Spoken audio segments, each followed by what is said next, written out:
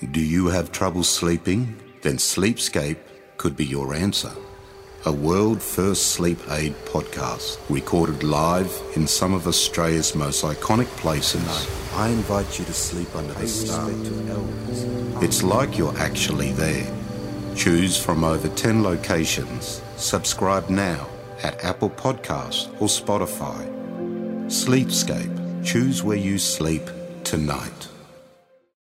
Welcome to Season 3 of This Is Me. My name is Katie Matten, and in the previous 2 seasons, Siobhan met everyday Australians and they shared with us their life-changing moments.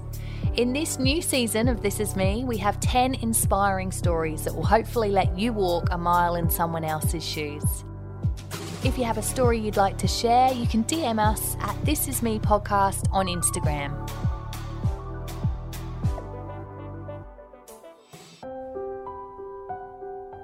My name is Sophia. I am 40 years old.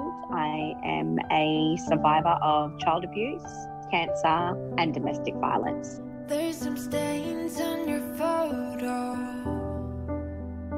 They all cracks on your rusty frame. Now, Sophia, for everyone that knows you, you are a ray of sunshine in everyone's lives. But things weren't always like that for you, were they? No, not at all. I grew up in a cultural background, a Fijian, Indian and Pakistani background, but born in Australia with my mum, who was a single mum. I grew up in Brisbane. I had a very weird childhood because my father was never around.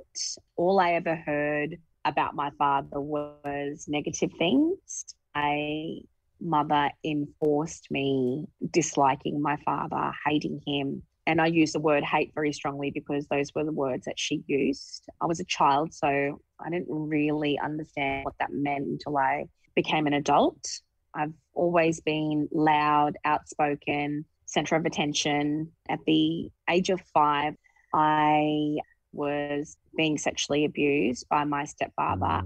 I can specifically remember the exact moment I told my mum that I felt something was not right. I was standing underneath a jacaranda tree at a bus stop and we were waiting for a bus. And I said to my mum, "This is what he is doing to me." And she turned to me and said, "Well, you invite him upstairs to your bedroom. That's what happens." And at 5, I genuinely remember going, "Oh, well, okay, well then this is my fault," because when he would come over, I'd be excited to, show him the game that I was playing on my Commodore 64. And he would have taken that as "Oh, you want to be alone with me." I'll genuinely never understand what was going through his mind when he was doing what he did. There were so many incidences, like he would allow me to sit on his lap to steer the steering wheel while driving the car into the car park, but he used that as an opportunity to touch me.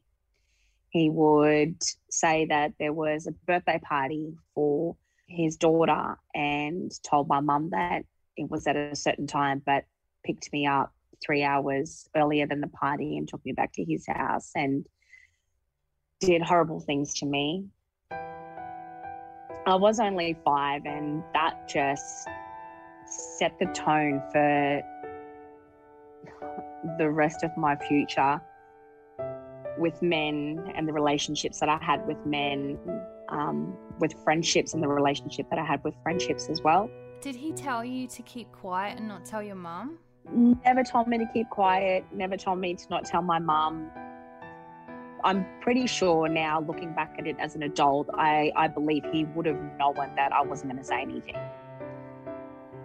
He had been previously married to another Fijian Indian woman who was known to my mum. They'd had 2 children together. They had a son and a daughter together. So I had some step-siblings. My step-siblings didn't want anything to do with me. I was the enemy. My mum and I were the enemies. We had stolen their father away from them. That's how they saw it. We'd wrecked their family. And in later years, when I was about 18, I bumped into my stepsister at a mutual friend's house.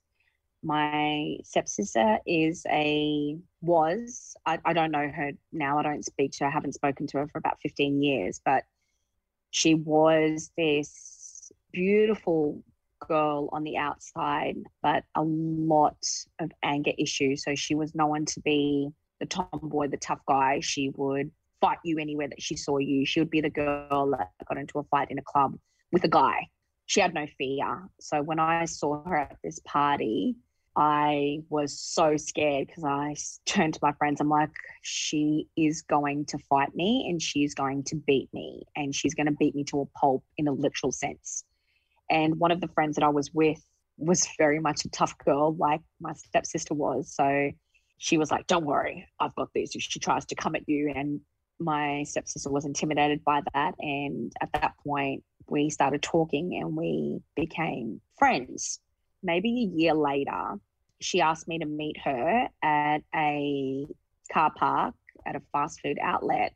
And she hopped into the passenger seat of my car and she said, I have to ask you something.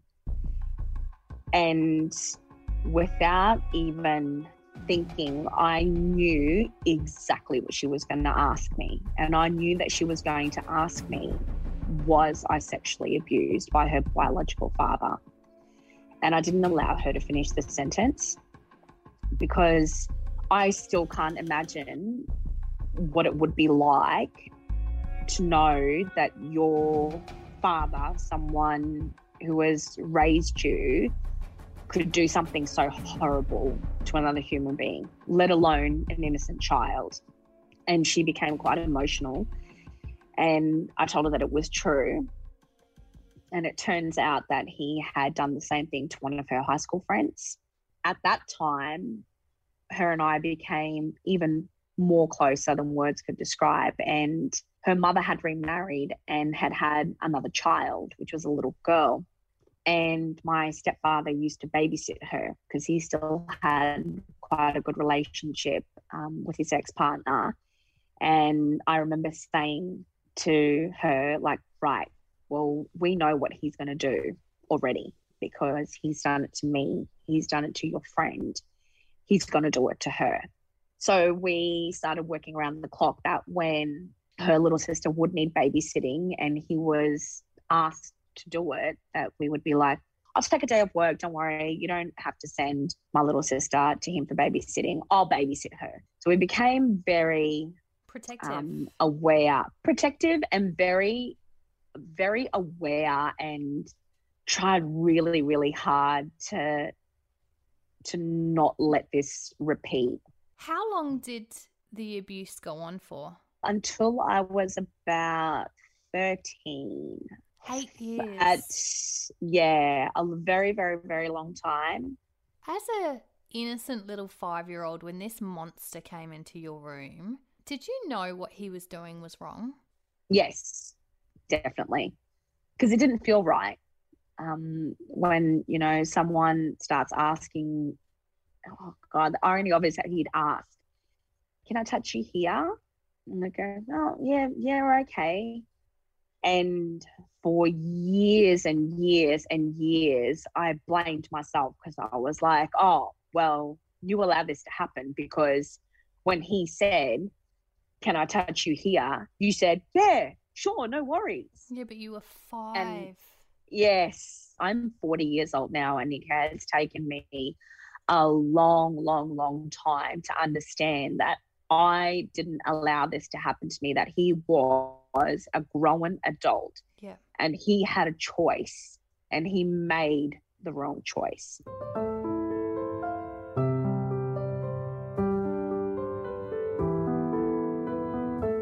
I also for years went down the trap of, he's obviously not a healthy person mentally, so I can't blame him for what he did to me.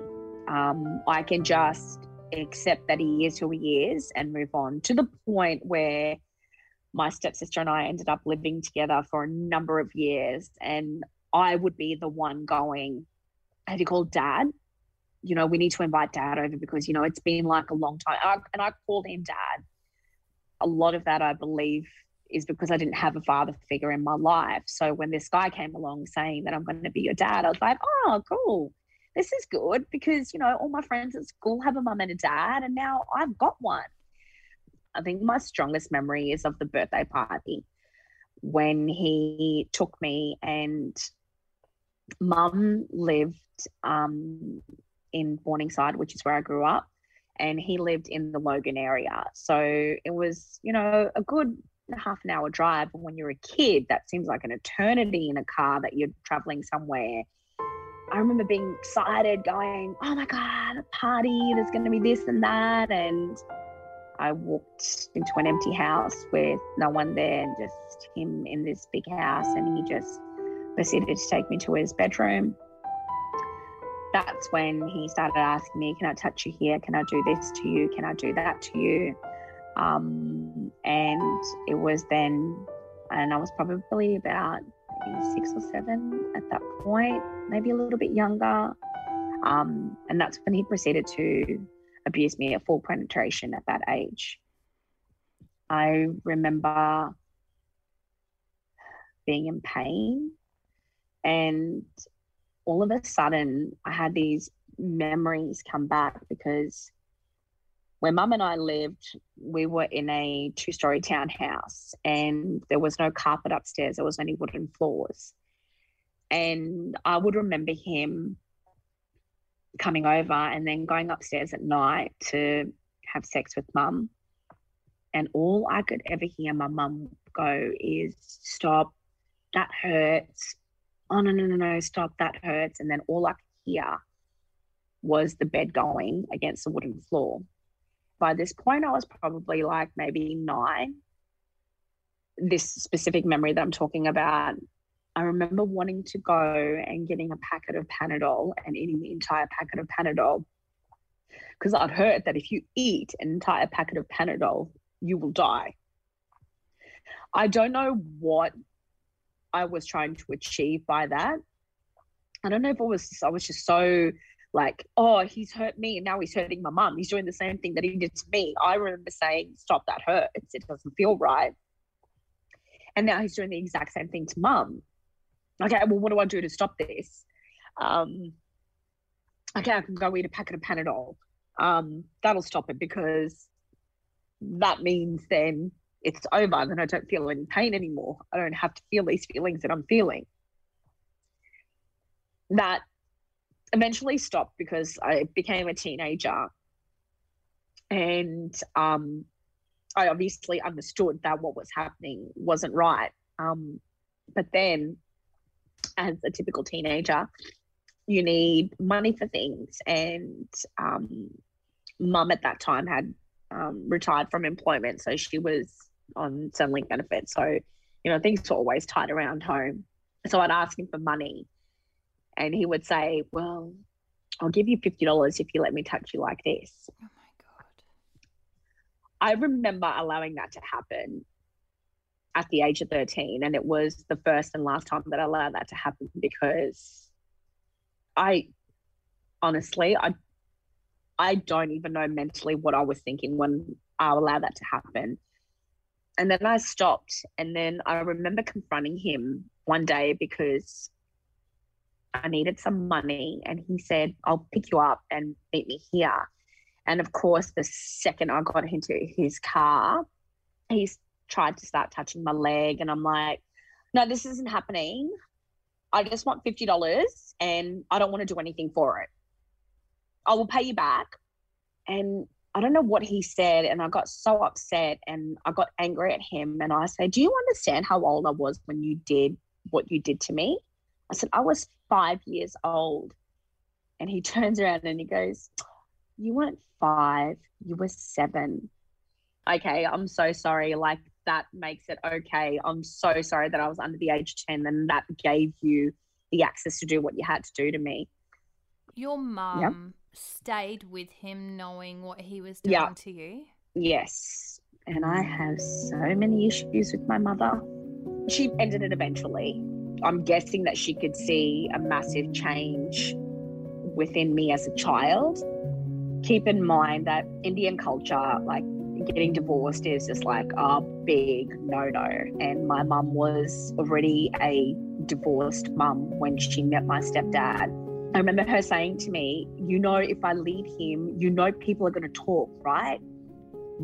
People are going to talk was more important than our own safety and mental health.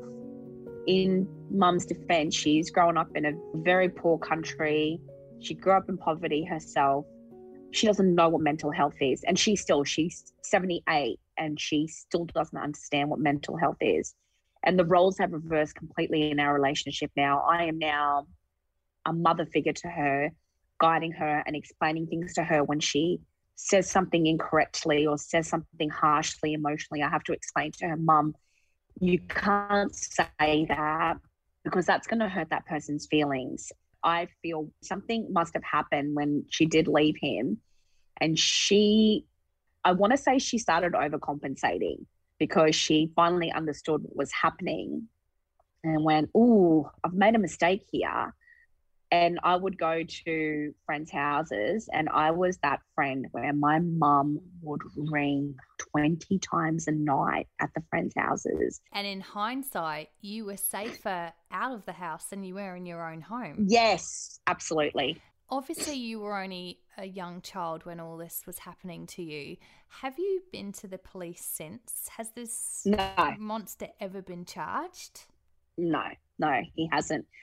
But the last that I heard, he had to have a triple bypass for a heart condition and he got throat cancer. So karma is a bitch, and what goes around does indefinitely come around. And as horrible as it sounds, you know, if he suffered a slow, painful death, I wouldn't be sad about it. Yeah. And that's really, really horrible to say because, you know, even those who have done bad things, you know, deserve a chance to redeem themselves.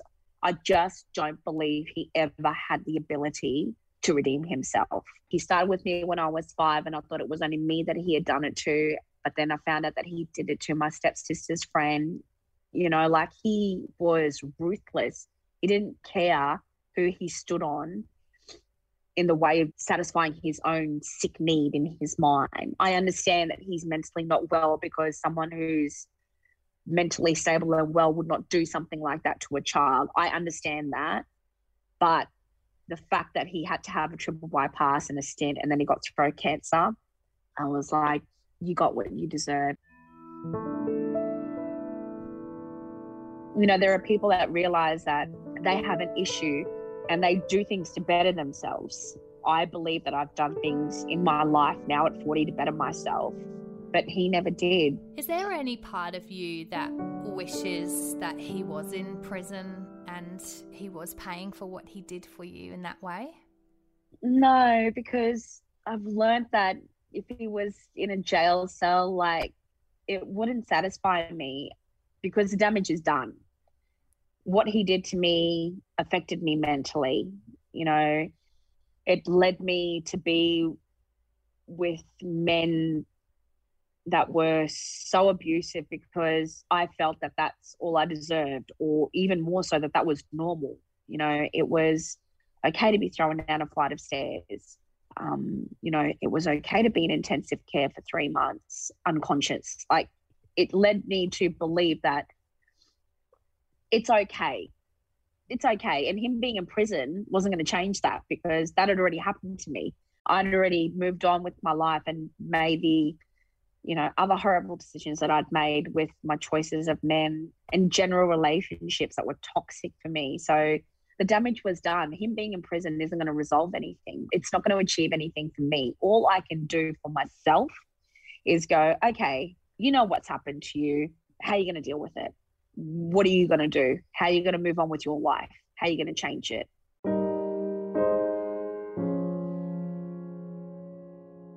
When he left, you were about 13, were you? Mm-hmm. Yep. How was your life after that, after he was gone? Oh, my goodness. I was a rebel. I wanted to break all the rules in the world. I became a real people pleaser. did anything and everything to please my peers around me, anything to be accepted. I ended up going to the police station at the age of 16, and I said, is there anything that you can do legally to bring me back home if I ran away from home today? And they said, how old are you? And I said, 16. And they said, no. And I stayed at friends' houses. I bunked on couches. I would walk up and down Queen Street Mall and ask random, excuse me, have you got a spare $1? Have you got a spare $2 so I can get home? I think I remember that night I got like $18, and I was like, wow, jackpot. I have got $18. I am going straight to McDonald's to get something to eat. After that, I walked up to where the casino is now in Brisbane. I don't know if there's a bus shelter there across the road from the casino now, but there was at that time. And there were a couple of homeless people that were sleeping in there. And I slept in the bus stop with them. How long did this go on for, where you were sort of on and off sleeping rough? Probably till I was about 18. And then I went to TAFE at 18, and I did my year 11 and 12 in 1 year because I realised, okay, I'm not going to get a job. I started doing a lot of random jobs. I did door-to-door sales. I did telemarketing. I sold Kirby vacuum cleaners over the phone. I'm really showing my age. And I was excellent at that too. And it was at that point where I realized, I'm like, I've got a skill. I can sell things. I have the gift of the gab. Yeah. And if I look back at it now, all of those things that happened to me led me to have the gift of the gab to go, so I could talk myself out of situations. Like if, a police officer approached me in Queen Street Mall asking me what I was doing there at 3 o'clock in the morning, Dad's going to come pick me up soon, and the police officer would believe me. When did you meet your first boyfriend? 16. And that was a horrible relationship, because now in hindsight, I look back, I was always looking for a father figure in a relationship, and he was very controlling, and you can't go here and you can't go there and you can't do this, but, would keep me at his house most nights, but then go and sleep with my friend. Eventually that friend ended up becoming pregnant, and she ended up having 3 children with him, and he was my first and longest DV relationship. I started dating, inverted commas, him when I was about 16, and it eventually ended when I was 23. And at 19, he started taking some heavy drugs. He came from a very sad background himself. He came to the country as a refugee. He had a really, really horrible life. I just assumed that that was how life was. That, okay, you get sexually abused. Okay, that's wrong, but that just happens. You get punched in the face when you've said too much. That's normal. That's just how it is. He became violent when he started taking drugs. He started using heroin, and things got pretty dark pretty quickly. I fell pregnant. Quite often he would threaten to commit suicide by shooting an 8-ball of heroin up his arm. I remember one night he called me to his mom's house, which is where he was living. He needed money for drugs. And I remember going, no, I don't have any money to give you. And he said, I know you've got money. And I tried to leave, and he wouldn't let me leave. And then he proceeded to punch me in the face, punch me in the stomach in front of his mum.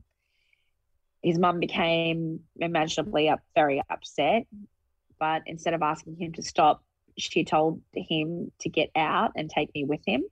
And then, he proceeded to take me outside, and until he got what he wanted. He had my arm around my back, my handbag on the bonnet of my car, opened my wallet, took my money out, threw my keys on the road, and said, you can go now. Like, I was just this piece of shit that didn't deserve anything more than what he was offering me. Then I fell pregnant. They all went, well, what are you going to do? I said, well, I want to keep it. I went to my local GP, but I asked him to tell my mum, And then it was on, because I had grown up in a very, very strict Muslim household. They made me ring the priest at the mosque, and the priest was like, oh, you must have an abortion. I'm like, it was so contradictory to everything that I had seen around me. So I did have an abortion.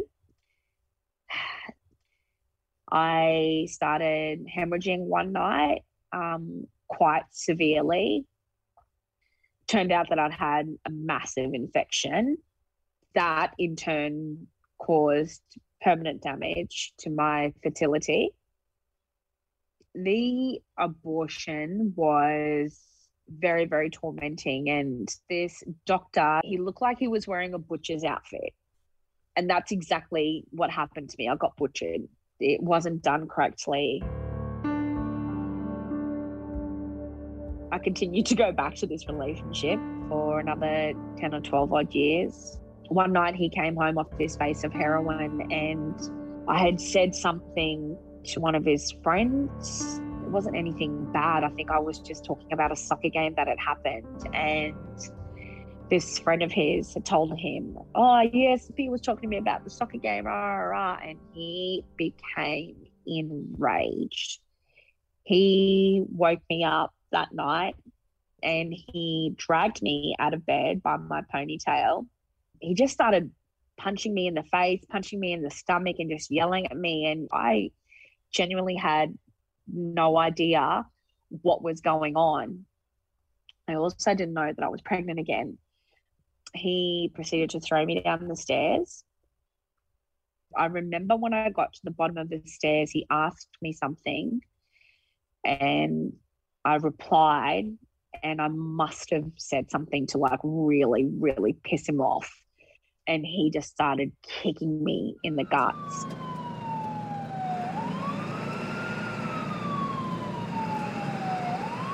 And then I woke up in a hospital. I'd been told that I'd been there for 3 months, that I was in ICU. Every single one of my ribs were broken. I could barely breathe because of pain from that.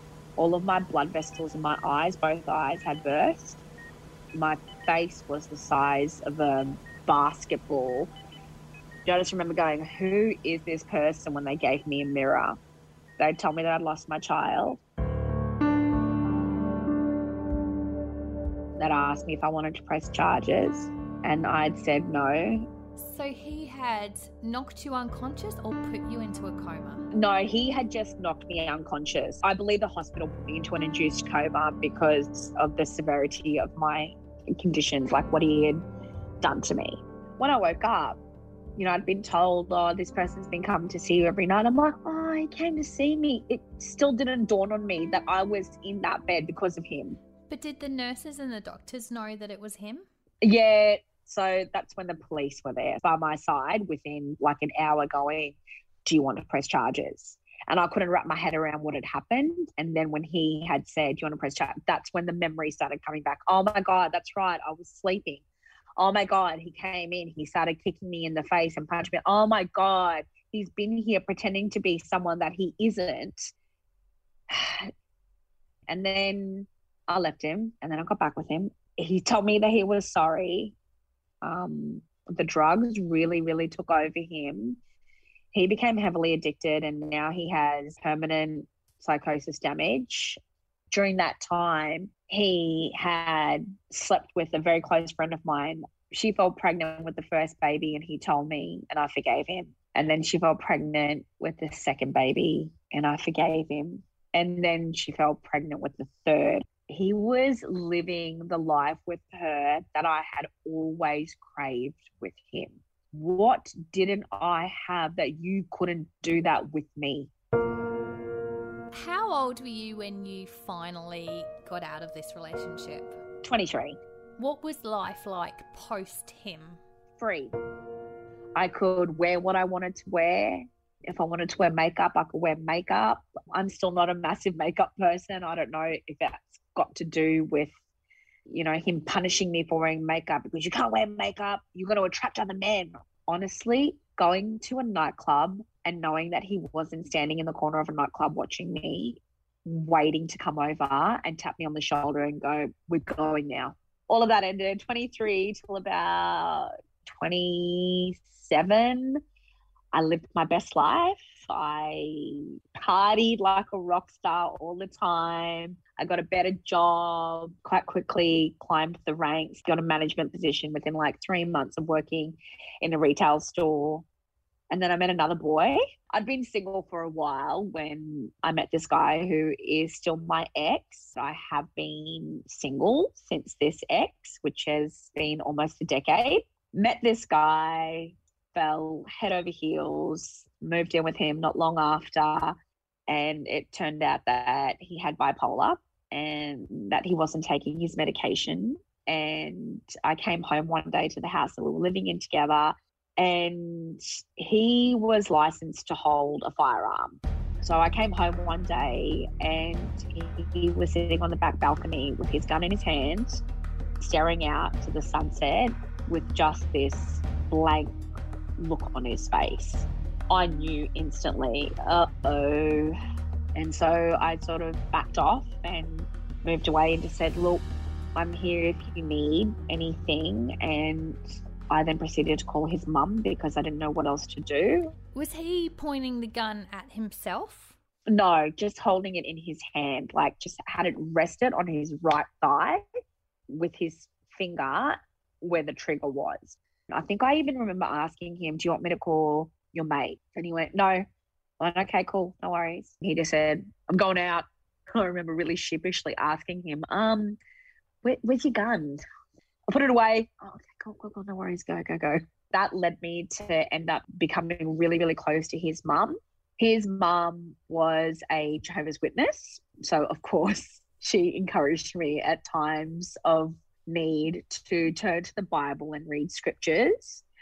I feel like at that point in my life that I had been searching for something, like a belonging or something. When you become a JW, it's pretty full on. One of the things that they make you do is write a letter to, if you're affiliated with a religious organization or you're a part of a church, a Catholic church or a Muslim church, you have to write a letter to them saying that you no longer wish to be associated with them or their religion.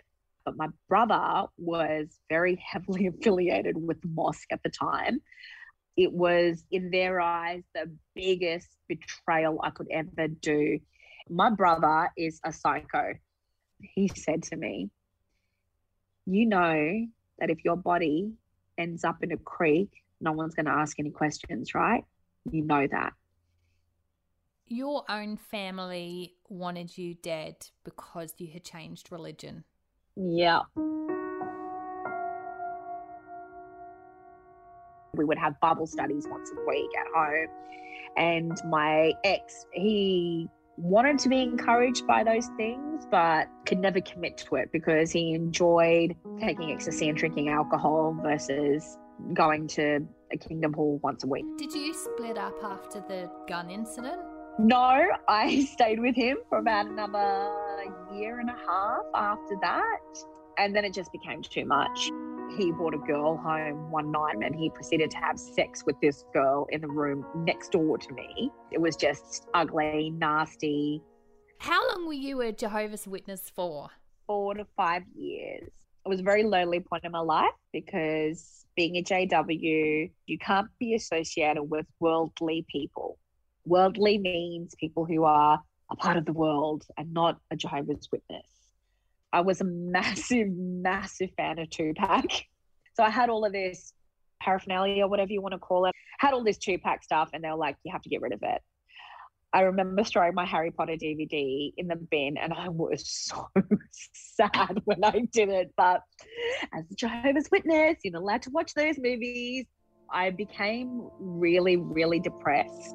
And all I did was drink passion pop champagne because it was $5 a bottle because I didn't have any money.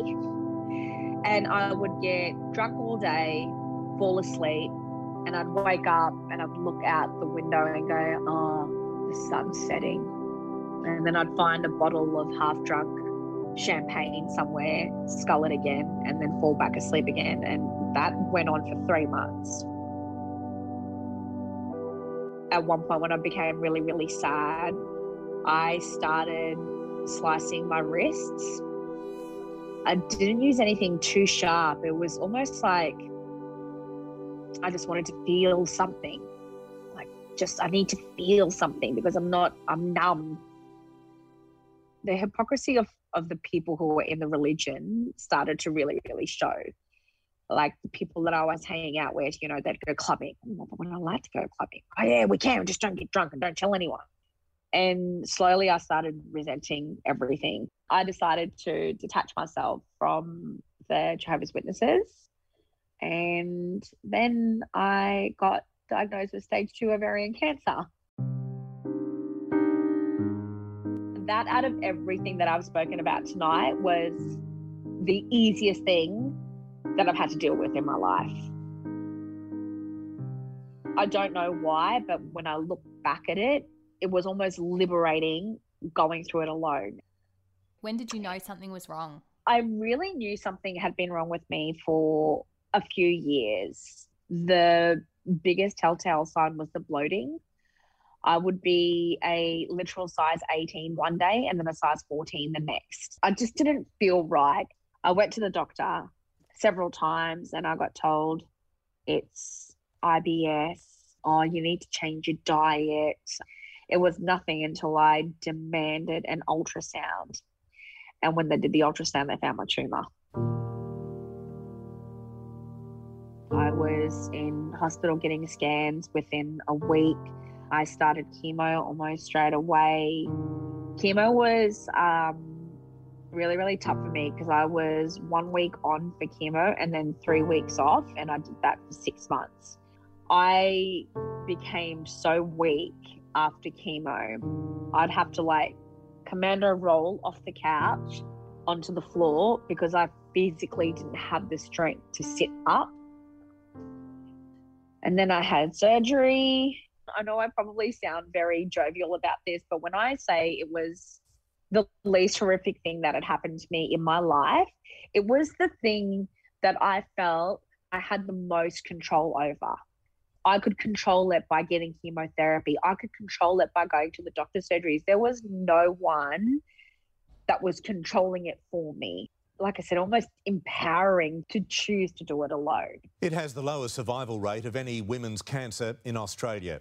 Ovarian cancer is scary. I asked for a full hysterectomy, but they wouldn't give it to me because I didn't have any children, and they believed that I wasn't of mental sound mind to be making those decisions based on a psychologist interview that they'd had with me. I felt empowered after I overcame cancer. The mentality of suck it up, princess, you've got to move on with your life. I could have been a stage 4, but I wasn't. I was a stage 2. I got in early. I finally got a break. I've got to win. I'm alone, but I've got to win. I got a win of I was able to look after myself. I got a win of this is treatable. I got a win of I've overcome this. Alone. I did it alone. I overcame it alone. What is life like for you now? Amazing. I'm so happy. I don't tolerate anything from anyone. I don't have a filter. So I say it how it is all the time. I'm still in sales. If anything, that attitude works in my advantage now because people look at me and they go, oh, well, she just straight up told me that. Liberated. I feel I'm free that I can finally now at the age of 40 say what I want when it comes into my mind without being scared. I'm so grateful now that I understand when I'm having a bad day that how to cope with it. I have control of my life. Even one of the traumas that you have gone through is a massive thing for a human being. You've had so many, one after the other, traumas in your life. I am stronger. I do still have bad days, but I quite quickly bounce back from them and go, hey, it's okay. I've become resilient. I said at the beginning of this podcast that you're a ray of sunshine in people's lives. You've got so many friends that love you and such a big heart. What does the future hold for Sophia? A lot more giving, If I won the lotto today, I'd donate majority of it to charitable organisations to help women understand when they're in a bad relationship. Don't be like me and have to wait until the ripe old age of 40 to sort of understand that, hey, you can do this on your own. My future is full of me hanging with my friends, striving in my business. I'm a business owner now. The future is my oyster, if that doesn't sound too corny. It's been so inspiring to chat to you today. Thank you so much for sharing your story. Thank you so much for having me. I appreciate it. There's some stains on your photo. They all cracks on your rusty frame. Beyond Blue is an Australian mental health and wellbeing support organisation. It can make a real difference having someone to talk to hear what you have to say and to give you advice. So no matter who you are or how you're feeling, reach out for support on 1300 22 4636 or at beyondblue.org.au.